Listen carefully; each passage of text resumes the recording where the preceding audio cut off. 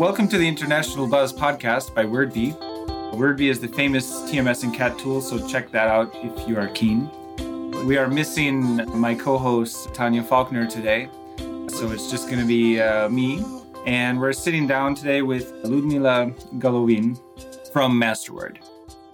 Ludmila founded Masterword in 1993. Now, Ludmila, you'll have to correct me if I get something off here, but I think it was 1993, right? It is, thank you. It's a long time ago. Cool. Well, you've done pretty well. So Masterword focuses on localization and interpretation and is active in several different fields, including technical translation across different sectors, as well as medical translation and a bunch of other things. Masterword was listed in the NIMSY Top 100 LSPs at number 70 for 2018, right? So, business aside, we've got a serious topic to cover today. We'll be talking about interpretation and how interpreting, like the profession, is difficult in terms of dealing with trauma. Ludmila has presented on this subject with several different audiences. So, welcome to International Buzz, Mila, and let's get started. So, it's a high-stress profession, interpretation. So why don't we start by talking about how you first became interested in the subject of interpreting and the trauma that interpreters experience? Well, first of all, thank you for having me today. And my goal is to raise awareness about this issue nationally and internationally. Actually, I started as an interpreter back in 1987. That was my first interpreting assignment. And then I continued interpreting and got certified or tested and started working as an interpreter for the U.S. State Department. I also worked as a simultaneous interpreter. Initially, did a lot of assignments in the oil and gas industry and started interpreting in the medical field in the mid-90s. So I experienced what's called vicarious trauma firsthand, and back in 2006, found myself pretty much in the self-help section thinking that I'm going crazy because I cannot stop thinking about what happened, or I get sick to my stomach during an assignment. And years later, after a lot of research, I started actively talking about the subject. So it's important to know that the first study that looked at what happens to interpreters was actually undertaken by AIC, Association of International Conference Interpreters, back in 2001. And they looked at psychological, physiological, physical, and performance factors or effects that interpreters experience while they're interpreting. And they identified that physiologically, interpreters are always in not the best environment. They're sitting in a cramped booth with bad light and bad air circulation many times. They are having physical effects either because they're sitting in a booth or they can't move. Psychological effects because of stress or overreaction of what they're interpreting.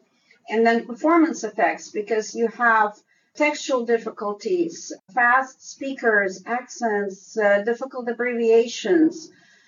That study placed interpreters in one of the most high-stress professions worldwide, in the same level of stress as first responders, as fighters in the front lines, as pilots, as neurosurgeons. So interpreters actually do really experience a lot of stress while they're interpreting.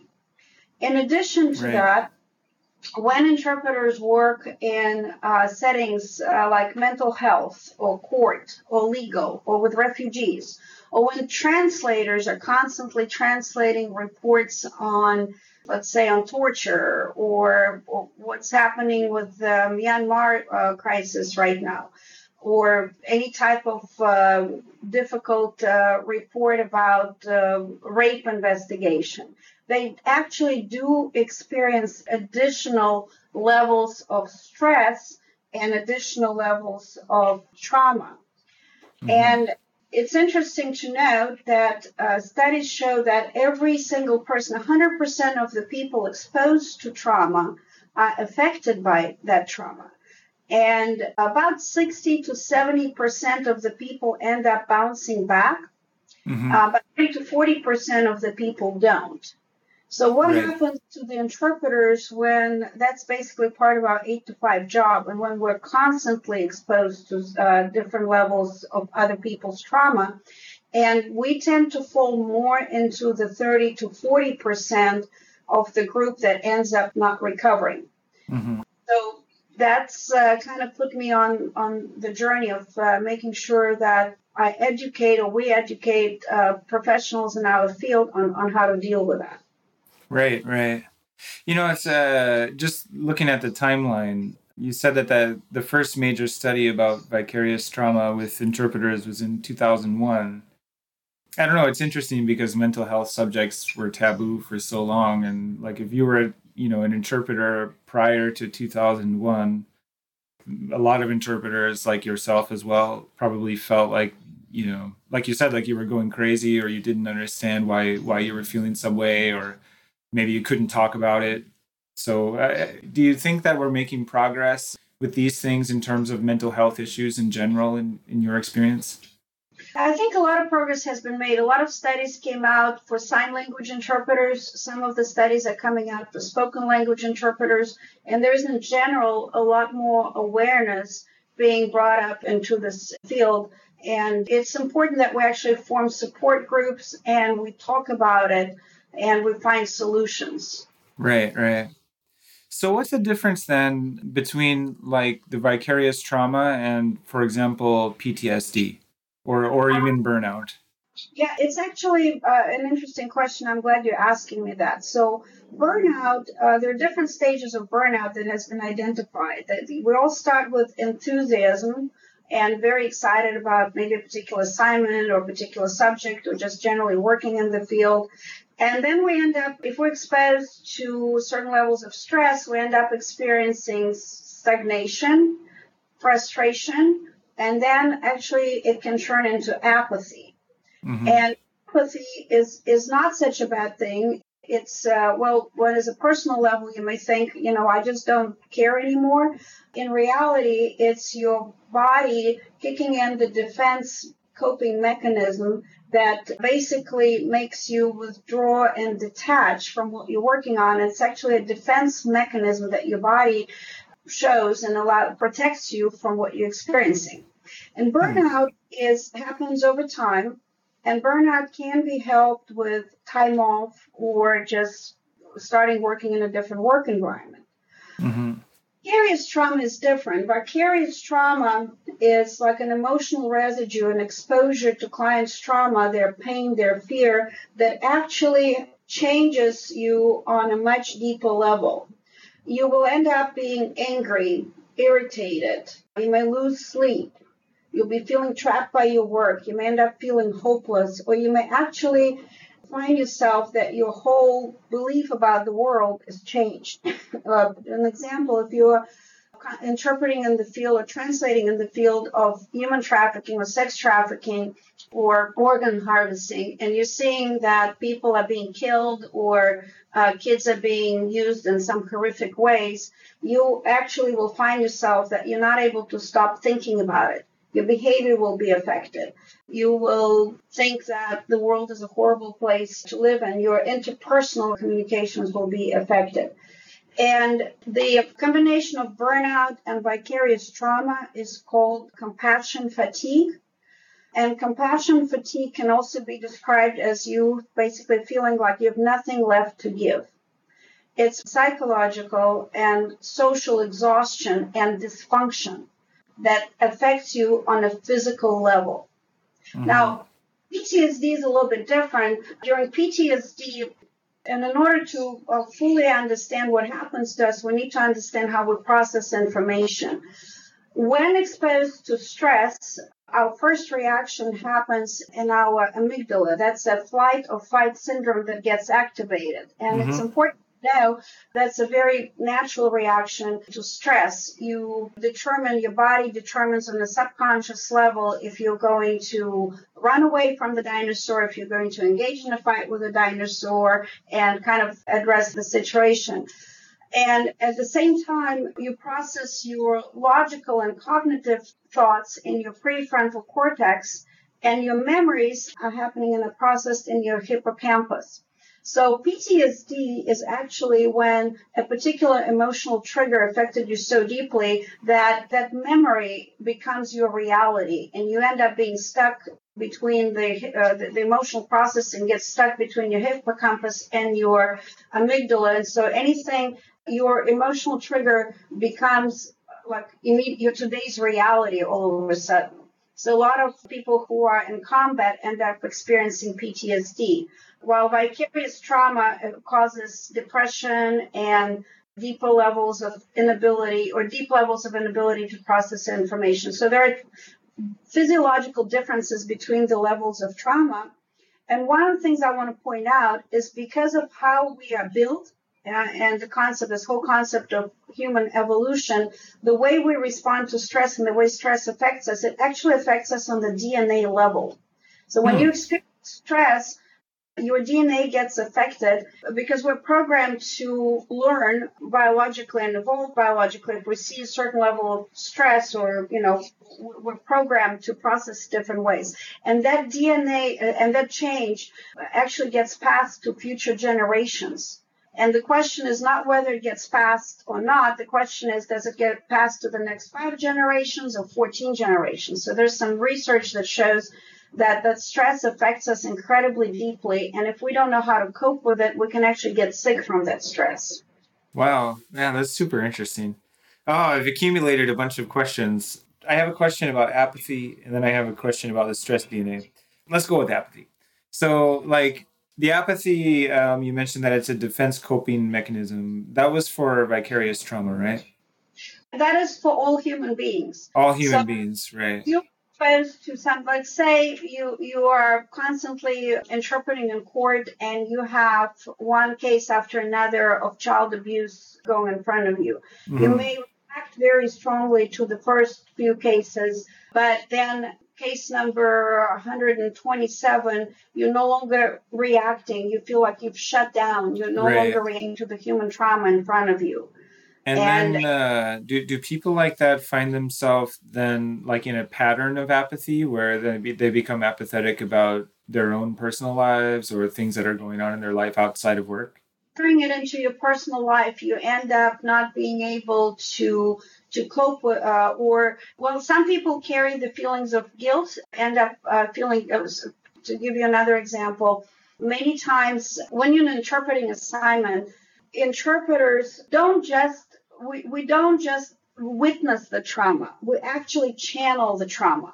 Mm-hmm. Because having to translate or take a linguistic concept from one language to another language, we have to think on our feet and find a linguistic equivalent. We build so-called semantic bridges between different cultures. Many concepts don't exist in another culture. So you're thinking about how do you convey that meaning? How do you convey that communication into another language? Right. Another thing, you have to say it in the first person. I have been raped. I am going to die. And you're processing that, so you're channeling information. Mm-hmm. And if you're a translator and you're translating that, you're also taking that information in kinesthetically and visually. Mm-hmm. So you're processing that information in many, many ways.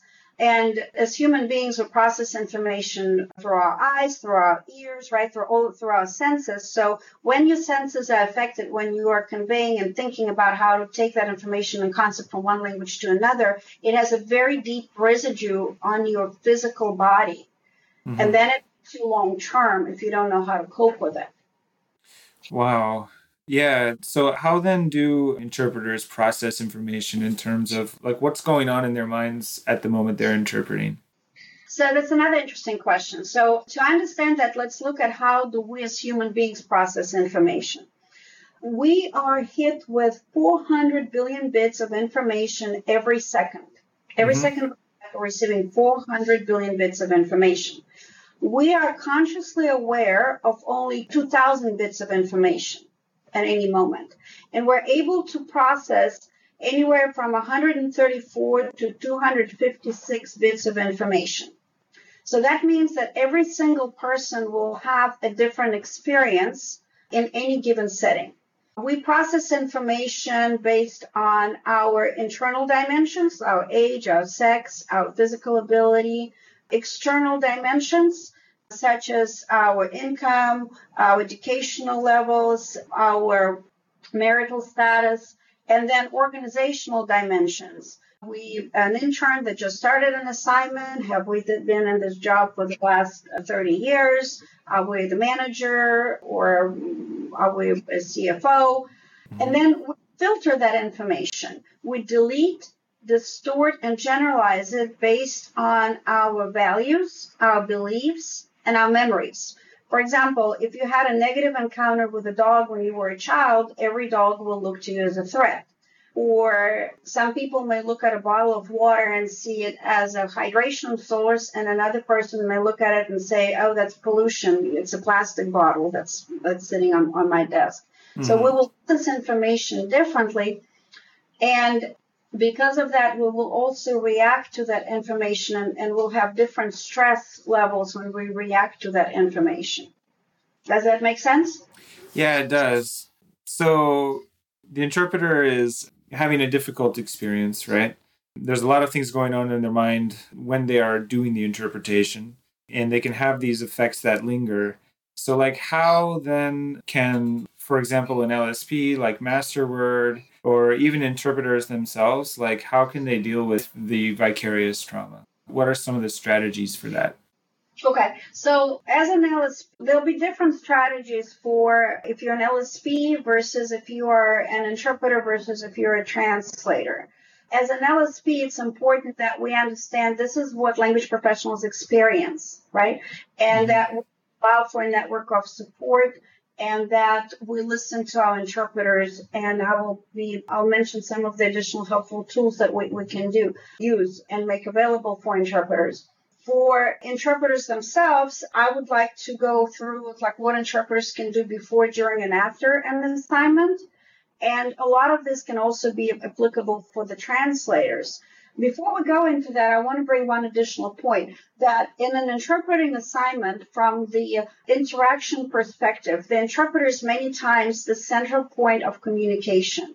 Mm-hmm. Many times, high stress environment, let's say you're in a hospital and somebody's going to be disconnected from life support. The family does not see the medical team. They only see the interpreter that is communicating to them in their language, and that high stress environment is the main point of communication. And the medical team sees the interpreter, especially if the family does not agree or there's some kind of disagreement going on. And I have met many interpreters that years later are still carrying the guilt of whether the decision was made to disconnect somebody from life support, they feeling maybe they could have helped save that life, or whether the decision was made to prolong somebody on life support, and they feel guilty that that person ended up extra few weeks, or the child ended up extra few weeks on life support and ended up suffering, and they caused that suffering. So they end up carrying strong feelings of guilt, and but it's not going anywhere. So that's another challenge. I suppose it's kind of the same if they had to like break bad news to someone as well, right? Like someone's very ill and they're breaking the news to them, and the doctor knows the whole background of the case. They know the study. They looked at the radiology report. They talked with the other doctors, but I suppose the interpreter, doesn't have that background, and suddenly there they are telling someone that they have a terminal disease, for example. It must be impossible to deal with. And some of the things that interpreters have shared in the past, comments like, I can walk away from it, but I cannot to some extent because I've got that knowledge. You cannot unsee what you have seen. Or in a mental health setting, it's not that I'm feeling sorry for them, and those are quotes, it's that I'm becoming them. After you interpret for so many times that I don't want to live anymore, or I want to kill myself for a mental care patient, you end up going home and you feel like you're becoming that person that you've been interpreting for. Right. It must be such a strange feeling. No wonder you felt like you were going crazy in the early 90s there. Like it's a strange form of trauma to have, really. The challenge is that many people think that it's just happening to you. It's not happening to anybody else. And then people are afraid to share it. Mm-hmm. Oh, I'm the only one who's reacting this way, and let's kind of not talk about it because I don't know what to do about it. So the important thing is to know that it's probably happening to others, and we want to talk about it. Right, right. And maybe acknowledging that it's a little bit special too, right? Because like people, I suppose they're like, yeah, I also had a terrible bad day last week, but it's not the same thing as having a bad thing happen to you than to vicariously be assimilating someone else's trauma. I think it's different, is what we're saying, right? Well, it's different and the same because you end up experiencing that trauma on many, many levels. You actually end up carrying it with you. You actually end up carrying the pain of that person with you. And so I have done a lot of studying in the area, and I've put together some tools that can help interpreters protect themselves from the effect of vicarious trauma. And I think the translators can use it as well. So there are things that you can do before an assignment. So let's say you're about to sit down and start a very challenging translation project, translating a torture report or reports from, again, victims coming from countries that experience genocide, or a medical document or a court document of sorts, or you're about to go into an interpreting assignment. So the first thing that you can do is before the assignment, you can sort of set a mental boundary and you can say that I'm going to witness something potentially highly stressful, and I want to remember that I am witnessing that, I'm not in that, and to kind of create, in a way, a separation from what is about to happen. To remind yourself that you're not your emotions. You will be happy, you will be sad, you will experience emotions, but you're not your emotions. And you're basically walking into an assignment or about to undertake an assignment, and then at some point it will be over, to just create that mental reminder. When you're in the middle of an assignment, you start experiencing it. Most of the interpreters will know, and most of the time you will know that you're experiencing something because you'll have a strong physical reaction. People have a knot in their stomach or experience like a flash of heat or some kind of a physical reaction, and you know that you're reacting to what's going on.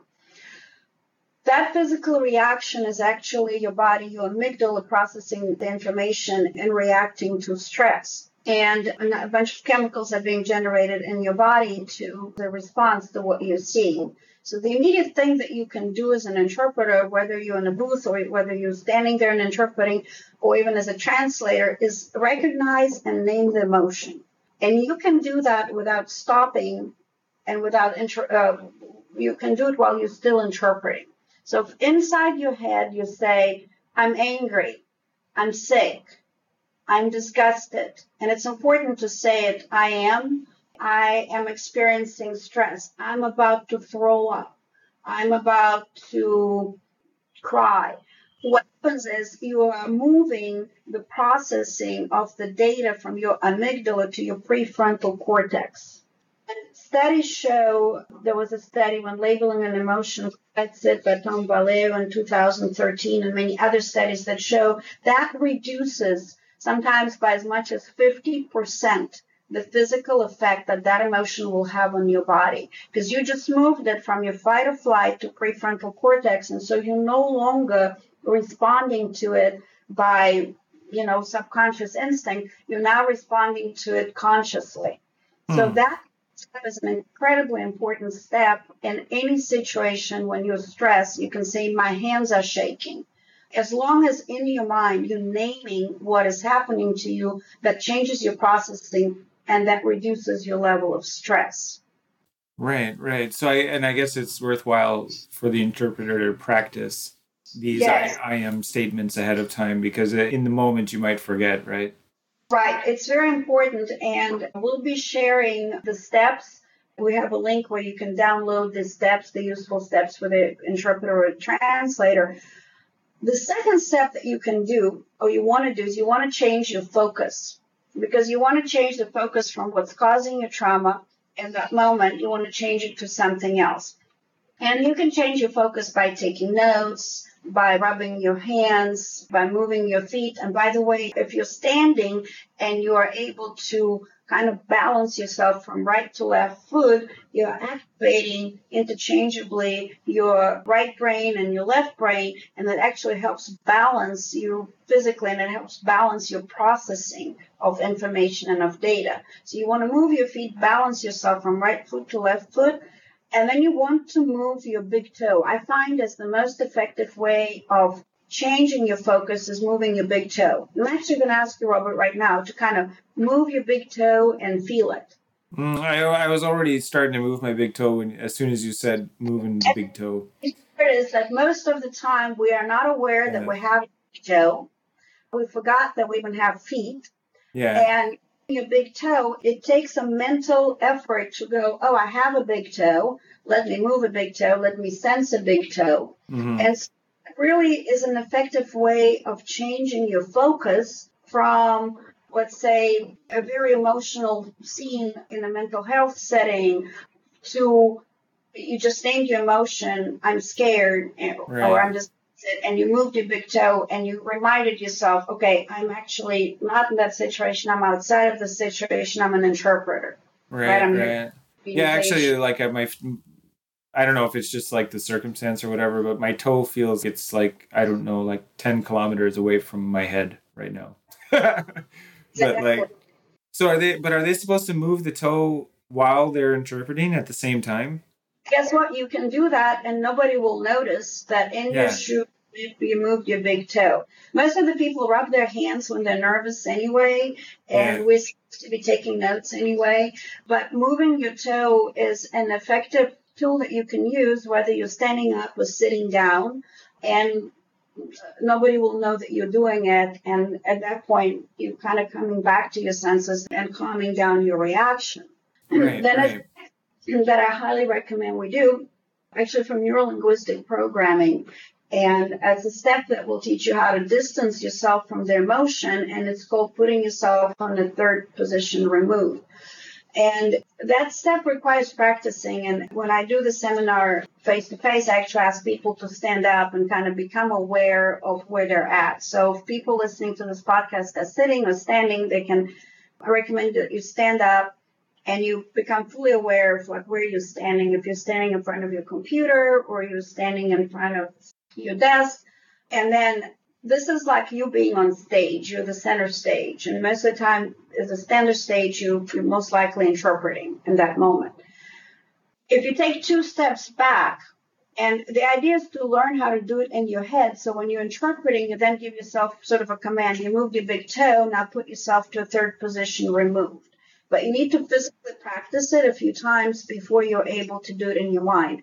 So you take 2 steps back, and then you're looking at that place where you were standing, like you are sitting in the first row of a movie theater or of a theater, and you used to be on stage. Now you're in row 1, and you're looking at yourself on stage. Oh, you're that guy on stage, and you were the guy interpreting and being really stressed and really reacting to that situation. Now you're observing yourself. Mm-hmm. If you do it 2 steps back, you're actually going to notice a physical separation that you're experiencing internally. Mm-hmm. Experience that, take 2 more steps back, like you're in the back of the theater, looking at yourself sitting in the first row, looking at yourself looking on stage.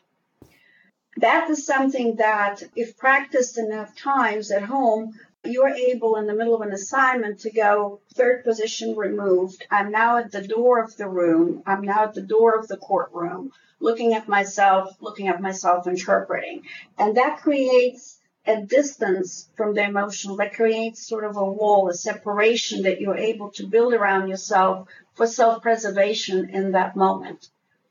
So, yeah, that's really hard because as you're describing it, so we went from the toe to this one, and you're describing it, and I'm sitting here listening to you, and I'm trying to do it, just recording this podcast. But no matter what I do, I'm still sitting here recording the podcast. So it must be difficult to do that. So pretend right now that you're sitting here recording the podcast. Visualize standing at the door, looking at yourself recording the podcast. Yeah. You can close your eyes and visualize yourself being at the door, watching yourself recording that podcast. Yeah, I can kind of see it, I guess. It feels, It feels a little bit moved, right? Yeah, it feels less. it feels less. Mm-hmm. If you're not able to do all the three stages, there's always a door in every room. Right, right.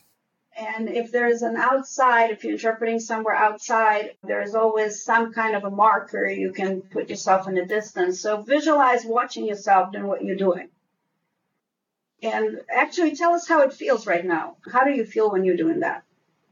So I'm visualizing myself recording the podcast from the door, and I'm also talking at the same time, and it feels less. And if let's see here. You just removed yourself from the stage and put yourself in the audience. Yeah. So you want to practice it enough times at home or outside of the interpreting assignment to be able to do that. Yeah. The important things are to just do the naming the emotion and then changing focus.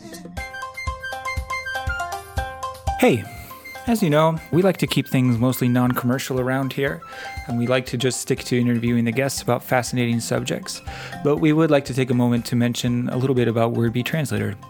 WordBee Translator is the translation management system developed by WordBee over the last 10 years. So we are celebrating 10 years now. It's all-in-one system, so you can manage projects. It also has linguistic tools. It has tools for finance, business analytics, and it's been around for 10 years, so it does pretty much anything you want. Before working for WordBee, I also used WordBee Translator.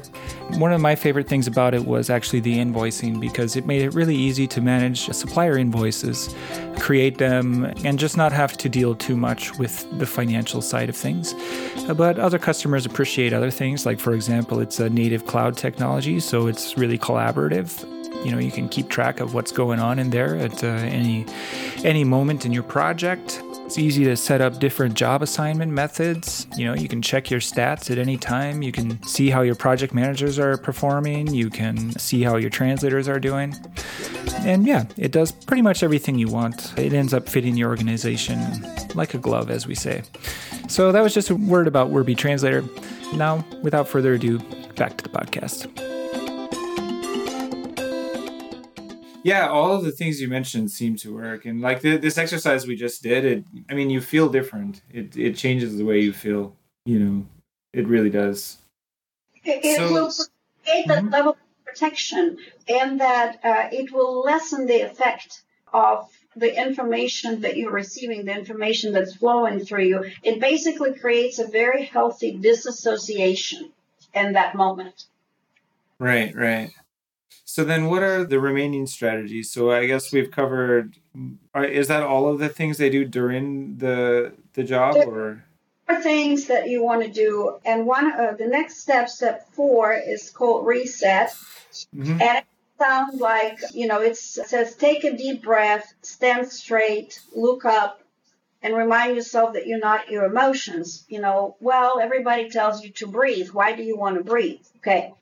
It's actually important to take a deep breath, because when you're having a reaction, the fight or flight reaction, one of the things that happen is if you're experiencing anxiety, you're having an excess production of CO2 in your body that's generated. That's your body making sure that you do outrun the dinosaur or the cyber tiger or whomever else is chasing you. And by the way, the guy that didn't have that reaction is not your ancestor, right? Most likely got eaten by whomever was predator that did that. So it's a natural thing that we all do. Overproduction of CO2. How do you reduce the level of CO2? Mm-hmm. You take oxygen. How do you intake oxygen? Through your breath. So by taking in a deep breath in that moment, you're actually saturating your body with oxygen. And we can try that. And you're reducing that chemical reaction. Standing straight or straightening your shoulders while you're sitting down allows for that oxygen to come in and saturate you better, right? Mm-hmm. Looking up is an important part, because if you're experiencing a very deep, sad emotion, if you look up, you're not able to frown. If you look down, you're not able to smile. So by looking up, and your physical body, your body language your mental state affects your body language, but your body language affects your mental state. So by looking up, you're taking more oxygen and you suddenly put yourself in a smiling position, or at least in a position where your face is not frowning, you're not getting ready to cry. And then remind yourself that you're not your emotions. You are processing those 4 billion bits of information where you're consciously aware of 2,000 bits and you're processing certain bits of information, but everybody else in the room is having a different experience. And that victim may be actually very happy because that person may be getting help for the first time. Right. And you're having a horrible reaction. That may be an amazing moment for that person because they may be coming out of an incredibly painful situation, or people may be coming to a resolution or closure, and your reaction is not necessarily theirs. Right. Yeah, you're not having the closure. You're just having the trauma. And as a last step, very important to get back and be present and be in the moment.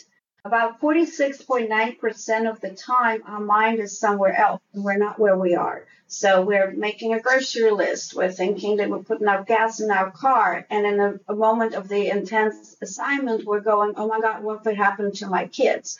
It happened to me. It happened to my grandmother. My great uncle was tortured in the war as well. So your mind goes all over the place. You're actually going to help yourself and help your mental health by just going and being present in the assignment and going, I'm interpreting, this is the word, this is another word. How do I convey the information with the utmost accuracy? And just literally focusing on the grammatical structures, on the linguistic that you're trying to convey. By doing those 5 steps, you're going to be able to minimize significantly the effects of trauma or stress that you're experiencing, and you're going to be able to put yourself into the 60 or 70% of the people that after witnessing the trauma recover and bounce back, as opposed to the other percentage that ends up being stuck and physically affected by it. Wow. So is this stuff that most interpreters are learning now in the university as well? Like, is it part of their education? I am not aware of this being taught in universities. I've actually, for the past year and a half, for the past 5 years, we've been doing events here in Texas, broadcasting them. But for the past year and a half, I've been on a mission, talking to as many organizations as possible, and actually teaching classes at universities and teaching classes at different hospitals, volunteering my time to raise awareness and make sure that as a profession, this takes on and it is being taught and it is being part of our curriculum. Cool. Well, congratulations for doing that and helping people with that. So then how do you do things as a company then? So when you're hiring interpreters or translators and you're sending them into a place that could be a bad place, how do you help them out? Well, I think that is a very good question again. And we look at what can we do after the assignment, right? And after this, we can do a number of things. First of all, many interpreters, many translators think that they are not able to talk about the assignment because they'll either be breaking confidentiality or HIPAA or some other rules. But what's important to know is that you actually can talk about what happened without breaking any of the confidentiality rules if you talk about what happened to you as opposed to what happened in the assignment or in the encounter. And we learned from chaplains who deal, and chaplains are never called during happy moments. They're normally called during traumatic moments. And they have a concept of so-called debrief partner. And you form an agreement with your coworker or multiple coworkers, and you say, I want you to be my debrief partner. And what that means is that when I call you and I say, Robert, can you be my debrief partner, is you're going to set a time and you say, okay, so for the next 30 minutes, not for the next 50 hours, but for the next 30 minutes, you're just going to listen to me and do active listening. You're not going to say you understand. You're not going to claim to relate. You're not going to offer advice, none of that. You're just going to let me talk about what happened to me. And that allows for more emotions to be moved from amygdala to the prefrontal cortex, and that will allow me to process more information. And it's important that as interpreters, as language professionals, we don't talk about the person. We don't name the person. We only talk about what happened to us. And what happened to us, we can describe in a lot of detail, right? Mm-hmm. So as a company, as an organization, we can set up a system, a network of saying, let's set up debrief partners. Let's set up that time. Let's set up that network for the language professionals. Mm-hmm. So another important thing is that many times language professionals feel that they're not able to say no to the next assignment. So as companies, it's important that we listen to interpreters and we listen to them carefully. And if they tell us that they just had a very tough assignment and they're not able to go to a trauma center or they're not able to go to a mental health setting, that we listen to them and we say, okay, can you go to a family courtroom setting instead, or can you go to a courtroom corporate discussion instead? There's a very good book by William Ury, The Power of a Positive No, that I recommend to language professionals to read because it teaches us how to say no in a positive way. Like, for example, Robert, I really appreciate our collaboration and I really enjoy working with you. But I just had a very difficult experience interpreting during the end of life setting. And I would appreciate if for the next couple of weeks, I end up going to a different part of the hospital. I'm not able to deal with end of life settings for a little bit, and I'll let you know when I can. Right. That doesn't necessarily terminate our relationship. That doesn't necessarily put our relationship at risk. That, in a very authentic way, communicates the fact that I just need a mental break as an interpreter. So, and I find myself very many times that I was afraid to say no to an assignment, going, oh my God, what if I don't get the next assignment? Mm-hmm. So I really recommend, again, interpreters to read the book, The Power of a Positive No, and translators as well, and learn how to communicate asserting your mental well-being in a way. And again, as a company, we have a responsibility to both create the ability for language professionals to have a debrief partner and to listen to language professionals in these types of settings. Right. So kind of jumping backwards a little bit, but then also related to saying no, related to, like we were talking about the fight or flight stress response.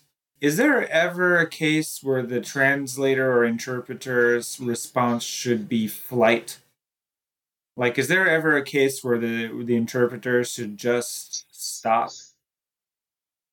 That response happens on an unconscious level, right? Okay.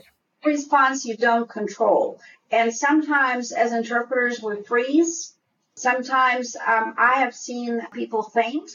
I have actually thrown up in the middle of an assignment. I could not control my reaction. It was really gruesome what I was experiencing or witnessing. So there are times that happen when we cannot control our reaction, and that fight or flight is determined on the subconscious level. However, what you can do is when you're feeling the onset of a reaction, you will feel a strong physical something in your stomach, your throat, your temperature change, you're maybe shivering, your hands may start shaking. Mm-hmm. This is the time to be naming that emotion, to be getting out of the body is generating hormones. Mm-hmm. And this is the time of getting out of that emotion. So by naming it, you're reducing its effect in the moment. Right. So that's when you get into the process. Mm-hmm. Cool. I feel like we've covered the whole gamut from before, during, and after. Are there any other strategies left? There's a lot of strategies that we can do after the assignment. There are a lot of things that we can do. The simplest thing that we can do is the coping strategies. So the simplest thing that we can do is meditation. Right. Meditation or prayer or just mindfulness exercise. And we can do meditation through breathing. We can do meditation through whatever tools and whatever practice people have. But meditation is very, very helpful. Right. And It's important to know that we can engage a whole range of coping strategies. We have cognitive coping strategies where we can write things down. We can review our previous successes. One of the easy things is we can write 5 things we're grateful for. Mm-hmm. It sets us in a positive frame of mind that allows us to be engaged kinesthetically because we're writing, visually, we're looking at it, auditory because we're hearing in our mind what we're grateful for, and just write simple things. I had a great cup of coffee today. I'm grateful for a beautiful sunshine or beautiful sunset. There are things that we can do in a behavioral way, making sure that we reset, we do activities that we enjoy, we take our time to do that work-life balance, even though I find that interpreters rarely have that opportunity. We almost always eat on the go, and the translators almost always end up taking that next assignment before, so whenever it's break. There are physical coping strategies. Exercise, important to sleep, by the way, we forget that. And when we experience vicarious trauma, or one of the things that goes away and one of the things we'll lose is sleep. It becomes incredibly difficult to fall asleep. It's important to eat well. It's important to take mini breaks. Then we can do emotional coping strategies, such as naming the emotion. And give yourself permission to ask for help. We have spiritual coping strategies we can engage, that is meditation or prayer or finding spiritual support. And then interpersonal coping strategies, such as talking to a debrief partner or just taking time to enjoy company of a trusted friend. So all of this is a whole range of strategies we can do.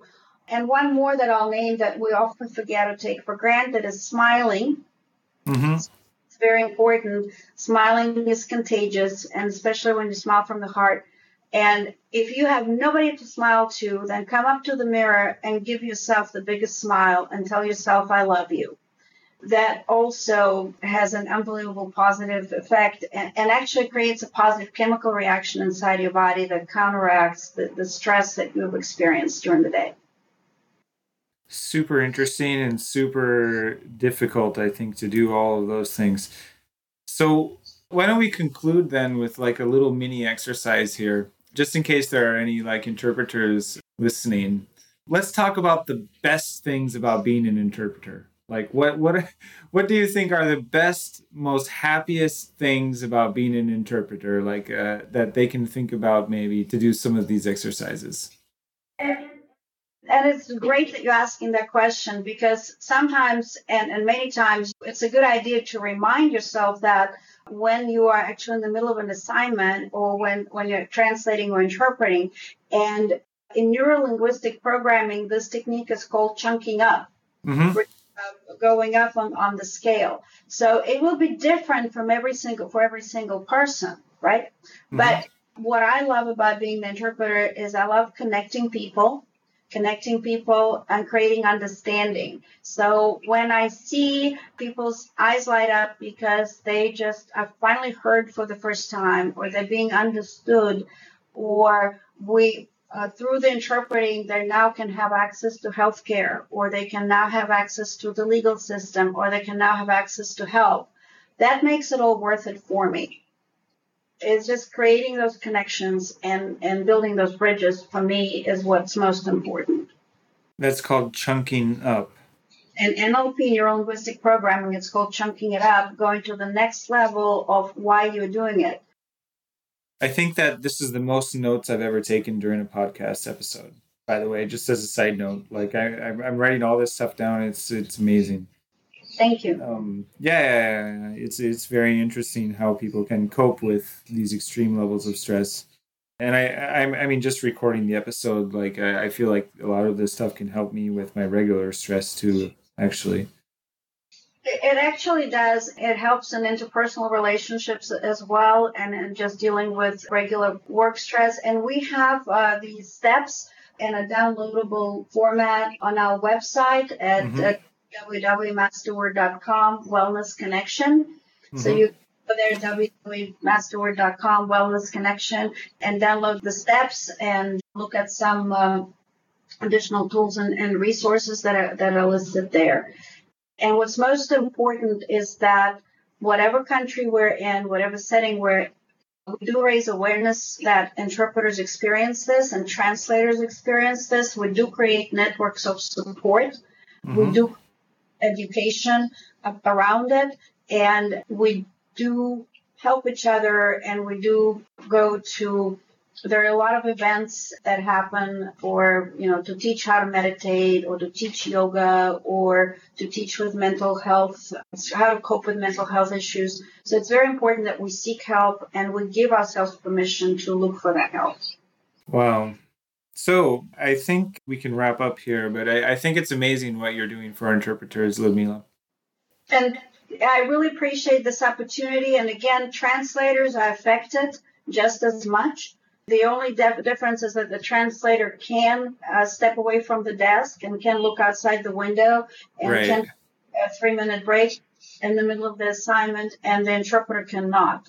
So the translators can use a lot of the same strategies as well, but the interpreters should be able to use the tools that I've named while they're in the middle of the battle, so to say. Right. Cool. So we'll make sure and put the link to the Wellness Connection page on masterword.com. So that way all the listeners can find it on the page, and then they'll be able to click on that link and they'll find all the information they need, right? To learn about this stuff. I hope so. And I really appreciate this opportunity to share the information. Thank you. Yeah, no, thanks to you. And thanks to all the interpreters out there. Changing lives one assignment at a time, right? That's right. Cool. All right. Well, thanks for coming on the show. And that was another episode of the International Buzz. I was missing Tanya. She's the one who does the good outros. Also, she does the good intros. So, so that was another episode. Thanks, Ludmila.